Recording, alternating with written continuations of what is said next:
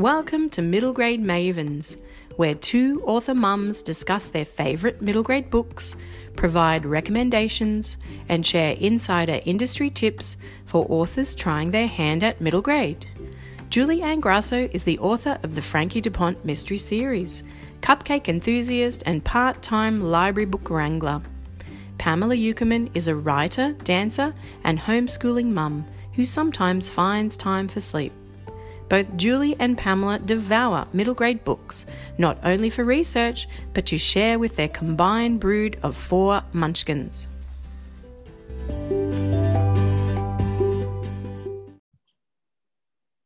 Hi, Pamela, and welcome back to Middle Grade Mavens for our 69th episode. Yes, and this is our penultimate episode for this year, and next episode we'll be doing our end of year wrap up, which is all a bit exciting. Can you believe? Yes. Oh, I don't know where the year's gone. It's been the longest and the quickest year ever, hasn't it? Yep. Yeah, and summer is well and truly here in Melbourne, and we are now, touch wood, COVID free, and life is beginning to look a little bit more normal, which is really nice. Very exciting. Yes. And what have you been up to, Julie? What I've been up to? I don't even know what I've been up to. I've been doing a bit of a deep dive edit on one of my manuscripts, which has been actually really joyful, which sounds ridiculous, really. But I love a good structural edit. So I love the result. Yeah. maybe not the process. I hate the first draft so bad. I don't. I like the first draft, and then I don't want to look at it again. But yeah, after a good, I like the anticipation that comes with an edit, because you know that it's going to be better. Yep. And I actually really love.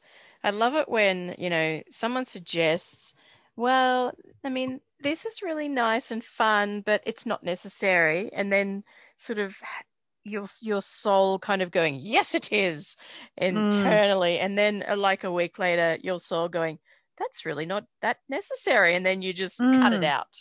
So it's like surgery for the manuscript. I love Kill it. your darlings, right? Kill your darlings. Yep. Yeah, you do. I know. I'm the same. You hang, and then you put it away, and you come back, and you go, really? Why was I?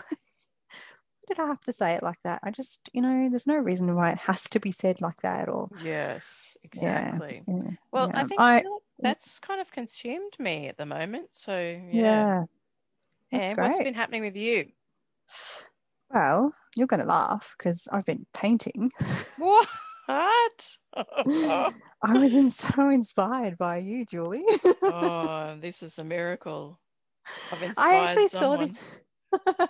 No, I actually saw this this meme on Facebook a while ago about why a man doesn't like women going to the hardware store, because it's all so manly talk, and I don't know. Anyway. Yep. So we did a big reno a couple of years ago. We had asbestos we've got an external laundry and toilet, and we pulled out all the asbestos and put in new plasterboard and ceiling and door frames. And then my husband was like, yeah, I'm going to paint it. And then he painted the walls and the ceiling and stopped. Right. And left the paint tape up and left all the frames and the skirting boards all raw timber. Oh no, he filled them. But he didn't sand them. So I've been looking at raw timber for 2 years in my laundry, and I just, we're about to get the bathroom done, and I just went, this is really embarrassing. So I thought, you know what, I'm going to do it. I'm going to do it, and the boys can help me, and they've been helping me. They sanded, and it's it's good for them to see a woman doing it, I think. Yes, totally capable. Yeah, so that's what I've been doing, and we've actually been out a few times, which has been amazing. I'm not used to going out a couple of times a day. It's actually quite exhausting. Yes. A Bunnings trip here and a library trip there, and that's what I did. I worked at the library. Oh yes, you did. Yes. I actually did some work, and I have been so tired. And I know, it's so tiring. Let's put it in context. I worked 4 hours. I'm tired for the whole week. Oh, well, I tell you what, I went out 3 times the other day and I was like, I'm exhausted. Oh, Not used to this. But oh as well no. as that, I've been doing lots of bits of writing. I have a fantasy novel that I should be working on, but instead I've been editing old picture books and writing a new picture Yay. book and starting a new junior fiction. And somebody mentioned on Facebook today, somebody posted something, and I can't remember who it was now, about writers, especially women writers, who, you're trying to write and you're getting interrupted like every few minutes, and it's Yes. just so hard to get into flow, to concentrate. Every time you're interrupted, there's 10 minutes worth of Yep. thinking time that you've lost, or progress that you've lost, because you have to go back to, what was I thinking, where was I going, how was I writing that? And then this happens over and over. And so I find novel writing while the kids are around really difficult, just because Oh yeah. I don't have uninterrupted free time, unless I like make a plan and say to my husband, say to all of them, like, I'm going to go into the back office for 2 hours, do Yes. not disturb under Yep. any circumstances, and then maybe I'll get disturbed once or twice instead of every five Yep. minutes. Because even though I'm out here and my husband's in the house or in the kitchen, and even if they're in the kitchen and they need help in the Yep. kitchen, they'll still come find me. Yep. So yes, Well, hence yeah, my annual writing retreat yes, in January, yes, which I'll call JaNoWriMo.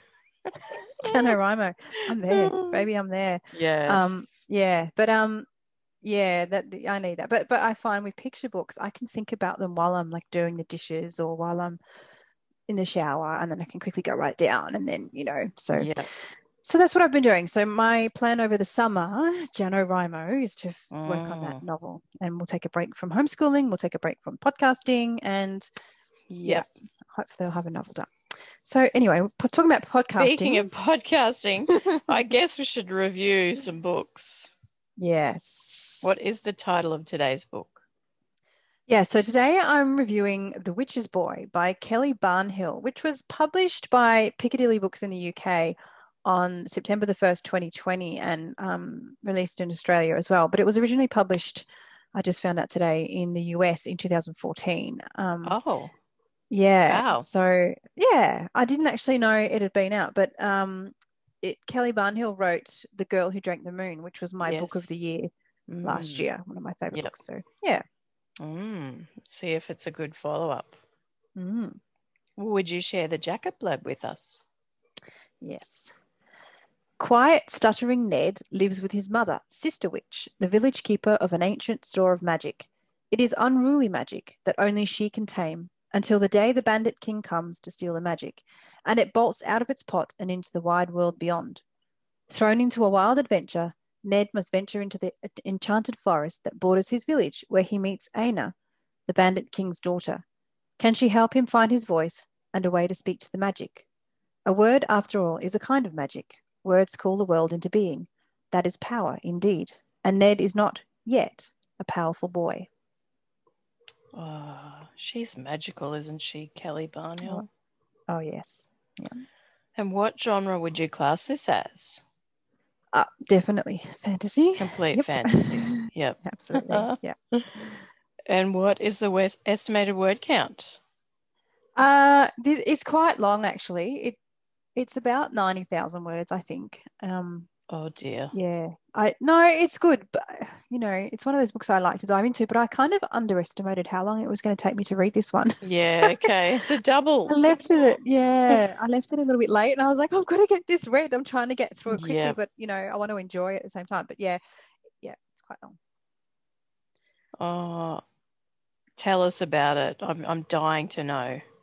Yeah. Well, it's what you call a second world fantasy. Is that the now I've forgotten if it's Yes. yeah. So it's a complete fantasy world, which always makes it hard to explain, but I will try. Yep. So when Ned is 7 years old, he and his twin brother Tam fall from their canoe. Tam is beyond help, but their father manages to save Ned. However, Ned is very sick, and their mother, the Sister Witch, does not want to lose both of her sons. As the guardian of the magic passed down through the generations, she has a power no one else does, but the magic is finicky and naughty. It needs a lot of controlling. The sister witch waits until sunset when Tam's soul is released. Then she catches it and stitches it to Ned. Ned lives, but the words are stuck. He can no longer read and speaks with a stutter. The villagers call him the wrong boy. They think the wrong boy was saved. When Ned's mother, I know. Oh, just gasped out loud. Yeah, I know. Going. I know, and I've got two boys, so it's always like, oh. When Ned's mother saves the Queen's life and is invited to the Queen's palace, she leaves the magic behind. She doesn't realize that the bandit king, who has a small piece of the magic, is power hungry and wants the rest of the magic for the king, who lives across the magical wild forest that separates the two lands, the king's massive domain and the Queen's small country. Ned takes the magic into himself and escapes the bandit, only to meet the bandit's daughter, who has come to realize that her father is being controlled by the deceitful magic. Ned and Aina need to find a way to keep the magic out of the wrong hands and prevent the annihilation of the Queen's realm. Oh, it just sounds so good. Yes. Overall enjoyment. Yes. So as I said, Kelly's 2018 book, The Girl Who Drank the Moon, was my book of the year. So I was very, very keen to read this one, and I certainly wasn't disappointed. She has a beautiful literary style of writing and weaves intricate magical worlds that are just unlike any other. Her characters are they're so strong and individual, and I love that they aren't stereotypical fantasy books. Her world building is really unique, but it's really solid. Ned's not, he's not your typical strong boy or adventurous boy, but he's not, fully weak either. And Aina, there's a lot of strong girls in books lately. Yep. But she was strong in a different way, which I really liked. She was a very different character. But yeah, beautiful. Just loved it. And just for interest's sake, how does she write the stutter? Well, she does write that she does the stutter in it. But he doesn't say a lot because he has a stutter and because the words get stuck. So there's a lot of his thoughts and his thinking, but there's not a huge amount of dialogue. Right. And yeah, there's a couple of different points of view that are woven together that come together towards the end. So you're sort of alternating between Ned's point of view and Aina's point of view, and then there's another point of view which sort of is in there a little bit, which is these magic stones, which I haven't spoken about yet, but it's only going to make sense if you actually read the book. So so she made it obvious it's a stutter, and it's a hindrance to him, but and he can't read as well. He has trouble reading, and so just a beautiful character actually. Yeah. It just sounds amazing. And who will love this book? What age would you recommend it for? Yeah, that's an interesting question, because it's middle grade and I've seen it listed for 9 to 12, which I think is fine in terms of comprehension and reading age, but there are some fairly gruesome scenes that might affect more sensitive readers. Okay. So I'd say it's right up there at the top of middle grade. But if your kid's reading well ahead and doesn't care about a bit of gruesome injuries, Giselle. Then not for Giselle.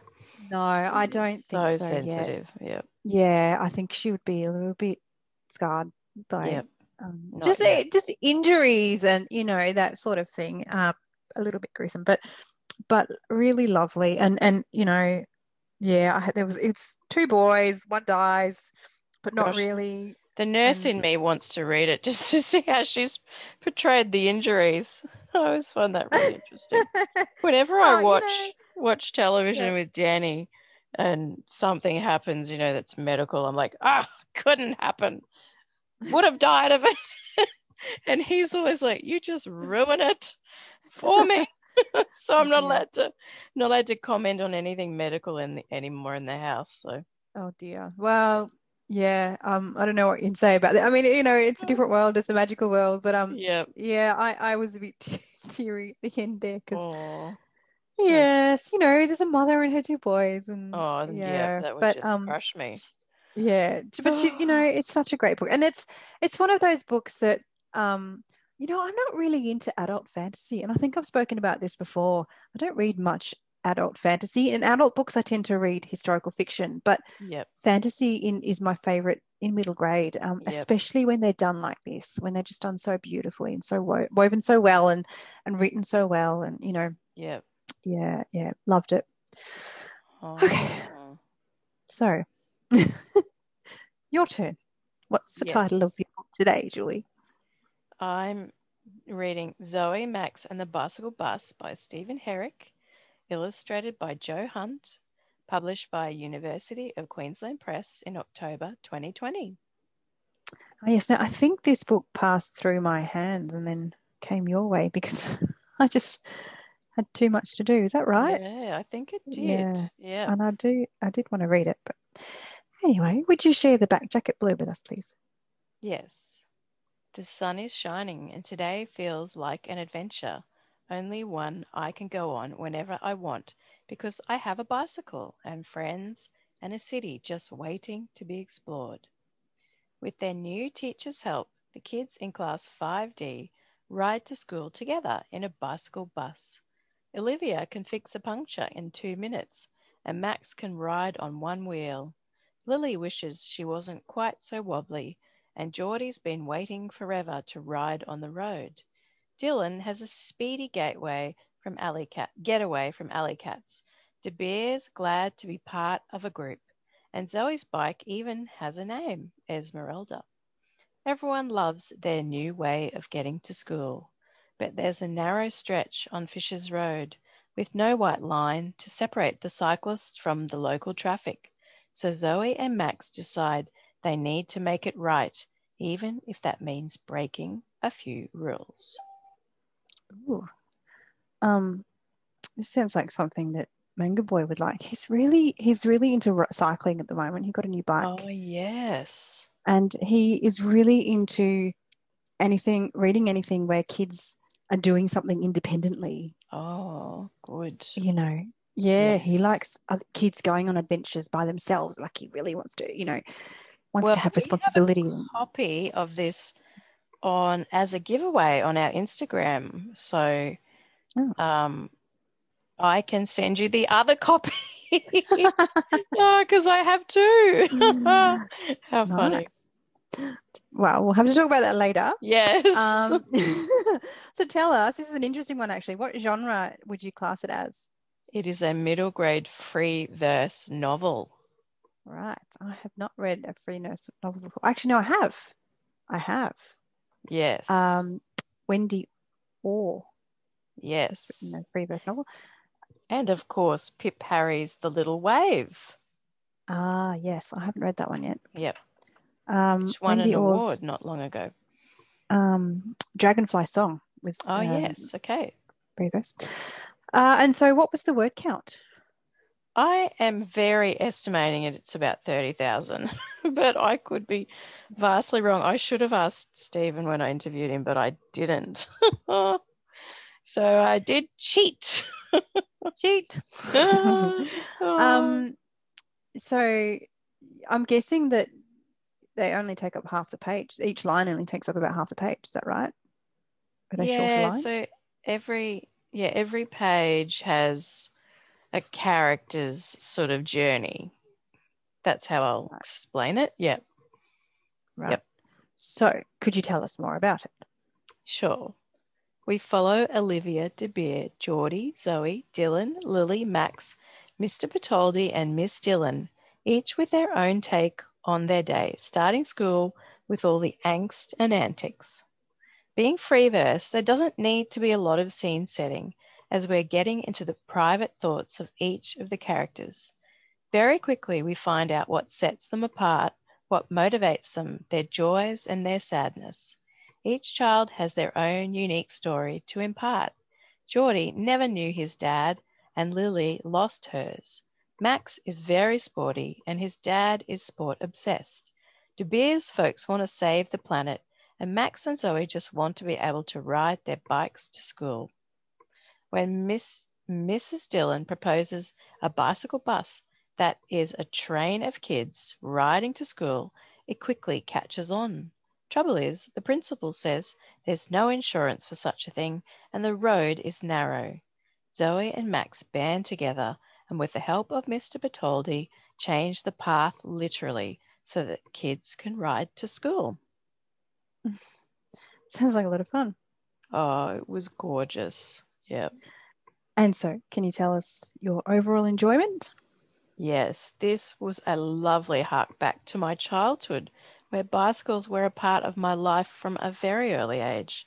Growing up in Brisbane, which is actually where Stephen Herrick is, I rode to school from about grade 1 and I rode all the way up to year 10, I think, before I got too lazy, that is. Every character had a story of their own, which gradually unfurled, making us invest in each one equally. The Freeverse format made this so very easy to read, and I can totally see it appealing to grades 3 to 4, where teachers can read this over a term, perhaps even creating their own bicycle bus. The author, Stephen Herrick, is apparently a passionate bike enthusiast, and it's so evident in his writing. I think the most poignant line, as Giselle quoted to me as she remembered it so exactly, is when Mr. Bertoldi says, "What I see isn't two kids breaking the law. I see the future fixing itself." I think we can safely say books like this will certainly be part of ensuring that our kids do, in fact, fix the future. I highly recommend this book. Oh, wow. Sounds great. So who will love this book? What age do you recommend it for? Great for 8 to 12s, and I think particularly as a read aloud in school, I suspect. Especially with that the verse format. Yeah, yep. It's a bit different. It opens up a lot of things. I might have to do this with the boys, actually. Yes. To put it Coming aside for next way. year. Yeah. Oh, thank you. Well, I can always get it and request it from the library because I can go to the library now. It's so awesome. Yes. As I said before, we have 2 giveaways going on. So this book, Zoe, Max and the Bicycle Bus, and the second is Asta's Good Right Things by Kate Gordon, published by Yellow Brick Books. And we've reviewed Kate's recent release in The Heart Song of Wonder Quinn. So we are huge fans of Kate's work, and we were delighted to be offered this next book as a giveaway. So, yeah, I thought we might even read The Jacket Bird, actually. Yeah. Yeah, go for it. I can't let go of them, the good, right things, because if I do, I'll turn into a cloud and I'll float away, and a storm will come and blow me to nothing. Asta attends a school for gifted kids, but she doesn't think she's special at all. If she was, her mother wouldn't have left. Each day, Asta must do a good, right thing, a challenge she sets herself to make someone else's life better. Nobody can know about her things because then they won't count. If she doesn't do them, she's sure everything will go wrong. Then she meets Xavier. He has his own kind of special missions to make life better. When they do these missions together, Asta feels free, but if she stops doing her good, right things, everything will fall apart. Doesn't that just sound beautiful? Sounds great. So to win either of these books, head over to our Instagram page. Just scroll down to look for the image of the book. Drop us a comment or a like and you will have effectively entered. So there you go. That is it for our reviews and news, but don't run away as I have an interview with none other than Stephen Herrick. He dropped by, or cycled by, I should say, for a chat and some sage authorly advice. So see you soon.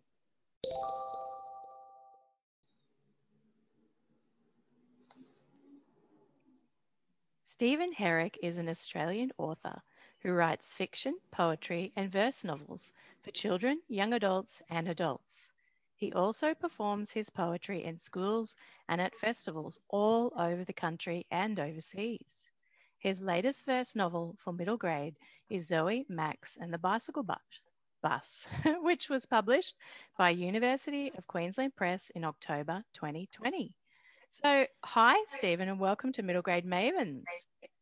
Thanks for having me. Now, you've probably done a million of these interviews over the years where the interviewer asks, where did you get your start in writing? And as much as the Mavens lap that stuff up, devouring every minute detail, let's mix it up for your sake. Let's go back to your newbie writer self, standing on the precipice of a potential writing career. What advice would you give to your glowing green self? I guess I think I'd say don't talk about being a writer, just do it. When I was 18, I was so obsessed with telling everyone that I was a writer rather than actually just going into my study and writing. At 18, you think you've got lots of time, and that's true. But Yep. I look back now and I think instead of writing 25 books, I could have written 50 books. Yes. So the best thing to do is do it. Yep. We can't all be Agatha Christie, really, can we? But as much as we'd like to. Oh, yeah. I mean, she was prolific. But okay, I can't resist. I actually have to know, where did you really get your start in writing? I was 18 and I didn't have a job, and I wrote a poem just for something to do one day. I don't know why I did. I guess I liked reading poetry, so I thought I'd have a go at writing one. And I typed it up and sent it to a magazine, and they wrote back saying they were going to publish it and they were going to pay me $5, if I recall. $5. So this really excited me, not because of the money, but because of the link between actually writing, getting published, and then getting paid. It seemed to me that that's what I wanted to do. Yep. So I've always thought that I should be paid for my work, as all of us should. And that's how I got started. And then I had lots of friends in music bands, in rock bands. And one of them suggested I get up in between his sets and read poems to the pub audience. So I did. Fantastic. And I very quickly learned what worked and what didn't with a live audience. And I was then asked by a record company if they could put out a record of mine. This was when there were indeed vinyl records. This is how old I am. Yes. And so I got approached by a record company and I did a record. So before I had a book, I had a record. And please tell me you've still got copies of the vinyl. Surely. I do. Of course. I do. I mean, I'm sure it's not being used. I can't play them because I don't have a record player. Yeah. But I do look at them occasionally. Yes. We got rid of ours years ago too, so never mind. Someone will digitize it one day. One day. Well, I mean... I hope not, actually. Yeah, maybe not. Well, I mean, that's a fairly unique start to have a record contract really before a writing contract. I mean, that's a great starting story, isn't it, really? And then fast forward many years, I guess, and we have Zoe Max and the Bicycle Bus, which is a verse novel, which I found a really unique and refreshing format, to be honest. Could you talk us through the process of how you construct a verse novel? Yeah, well, look, a verse novel, very simply, is just a number of poems or verses that tell a story. So it's a narrative poetry. And the beauty of the verse novel, I think I've written 15 so far, or this is my 15th, is that it allows me to write with multiple first-person narrators. Yes. And so I find that really attractive because there's always another side to the story. So I can write a scene not only from the perspective of a 10-year-old boy, for example, but also that same scene from another person, a 10-year-old girl's perspective. And we all look at the world differently. So that's a wonderful storytelling device, I think. And that's why I've always been attracted to verse novels.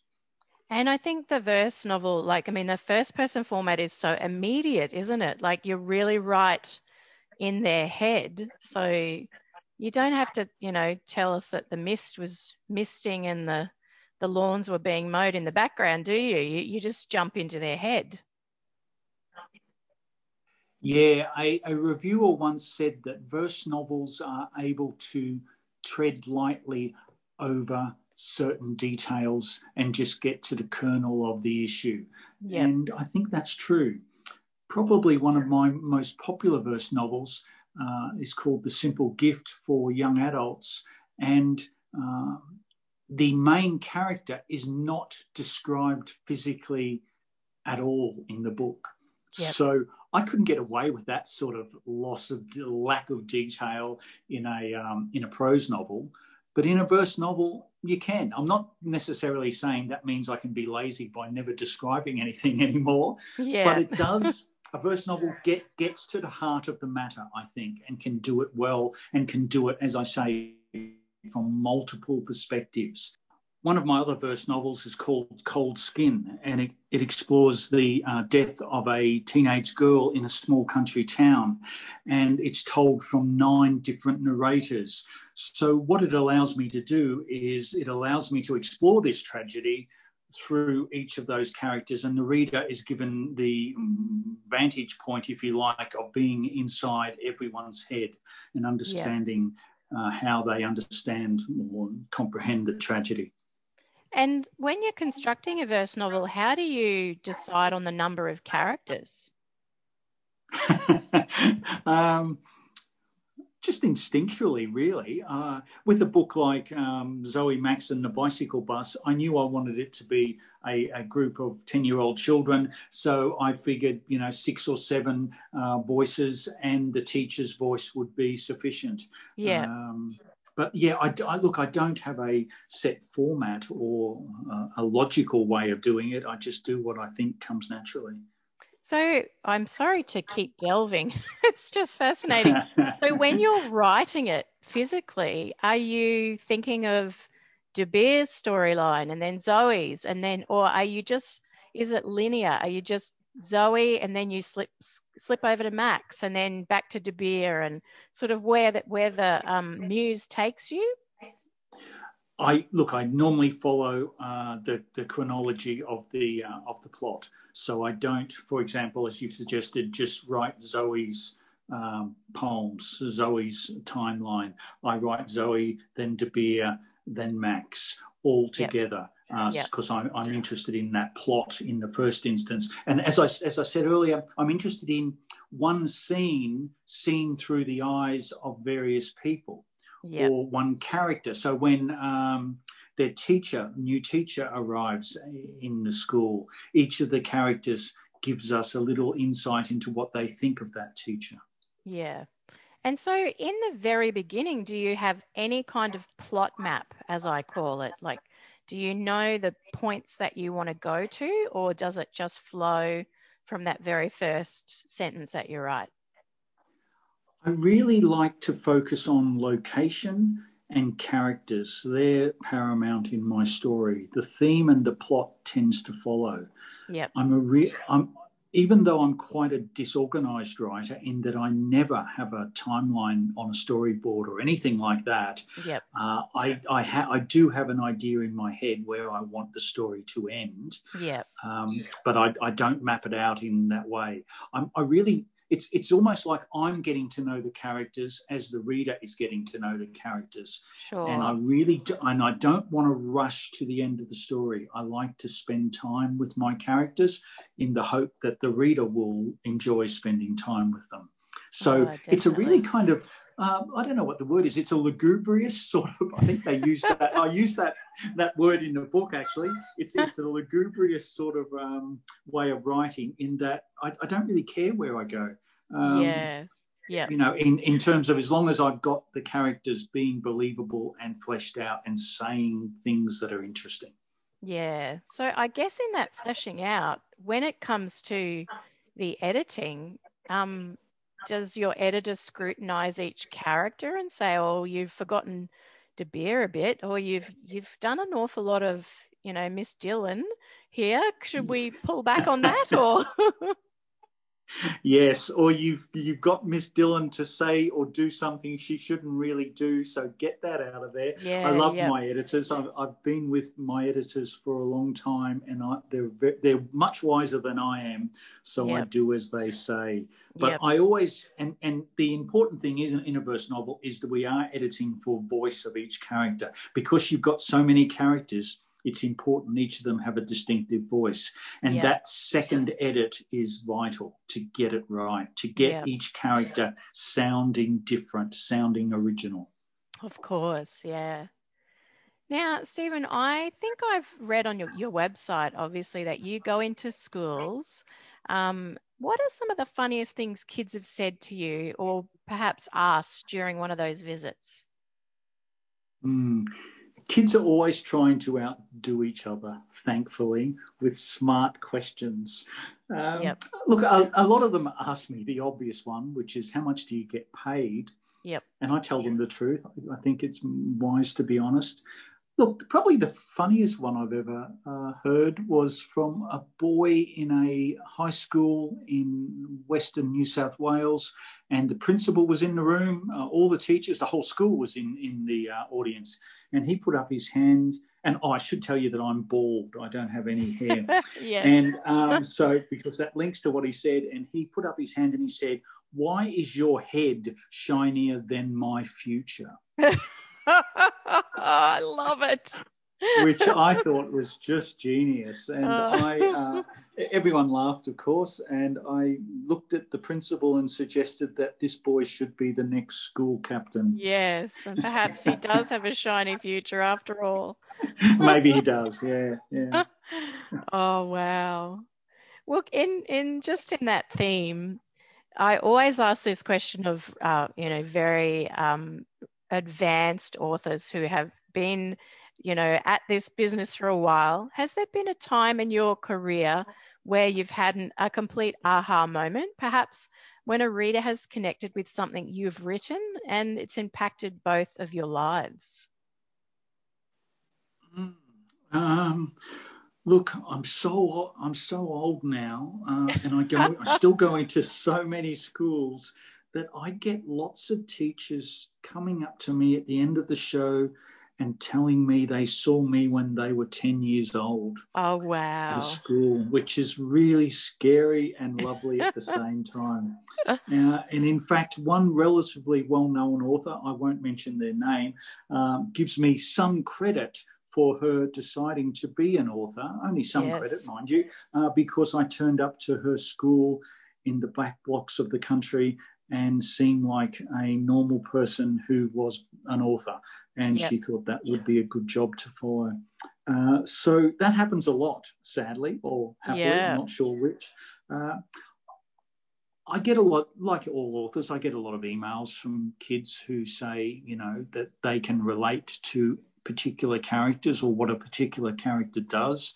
Yep. And that's always the nicest feedback. Of course. That an author can receive. You've done your job, in other words. Yep. That's right. Yep, absolutely. So we're living in a pretty uncertain time. Is there a middle grade book on your shelf which perhaps may not have had the launch or fanfare it deserved? And in fact, when I say that, you can actually do an old one if you like, but anything new in your realm that you really think needs a bit of love? Oh dear, you caught me on the hop here. I haven't been reading any middle grade stuff lately, not for a long time. But I've got a good excuse for that. I've been reading my own son's latest book. So it is the greatest joy I think a writer can have, that one of their children follows in their footsteps and becomes an author. So I'm not trying to plug my son's book. Plug away. Well, look, it's probably fair to do, because a few weeks ago it won the Queensland Premier's Literary Award. Oh, fantastic. For the Book of State Significance. So that was probably the proudest moment in my life as a writer and as a father, I guess, apart from just having the children in the first place. So I always read, my son's name's Joe, I always read Joe's manuscript, obviously, before it comes out. Yep. And it's been a lovely symmetry in a way, in that he used to read, or he still does read, all my manuscripts before they're published and gives me feedback. And for both of his books, I've been able to do the same back to him. So that's what I've been reading lately, and going back again and again. What is Joe's book? So he writes under my wife, his mum's name. His name's Joe Gorman, and the book is called Heartland: How Rugby League Explains Queensland. Oh, yes. So it's a sociological look at the weird state where I come from, of Queensland, and how rugby league seems to explain it. I am also from Queensland, even though I live in Melbourne, so I totally get it.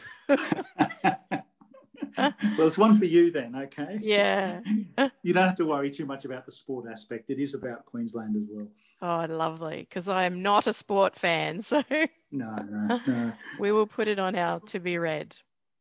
So now that we're talking about other books, what is next in the wings for Stephen Herrick? I'm in the editing stage of a YA novel, not a verse novel, a fiction novel called How to Repaint a Life, about a boy who leaves or runs away from a violent father and meets a girl in a country town. And it's really about her relationship with her parents. Parents often get kind of pushed to the periphery in YA books, understandably so. Yes. And in this book, the parents are front and centre. And it's about the girl, Sophie's relationship with her mum and dad, which is a good one. And I hope it's going to be celebratory rather than angst-ridden. Good. Because I think we need that in this time, don't we? I think we do, yeah, absolutely. Oh, it sounds lovely. Also with UQP, I assume. Yes. I've been with them now for 25 years, I think. Wonderful. I think I might be one of their longest running authors. Oh, fantastic. Which is, great. They're a wonderful publisher. They certainly punch above their weight. That's for sure. Yeah, we've certainly had some beautiful books from them. Yeah, they're great. So what a joy it has been to have you on Middle Grade Mavens, Stephen. Where can we find you online if our listeners are interested in checking out your books? So my website is stephenherrick.com.au, and there's an email address there and videos of me reading poems in schools and lots of other stuff. Wonderful. Well, thanks again, Stephen. It's been a pleasure. Thanks.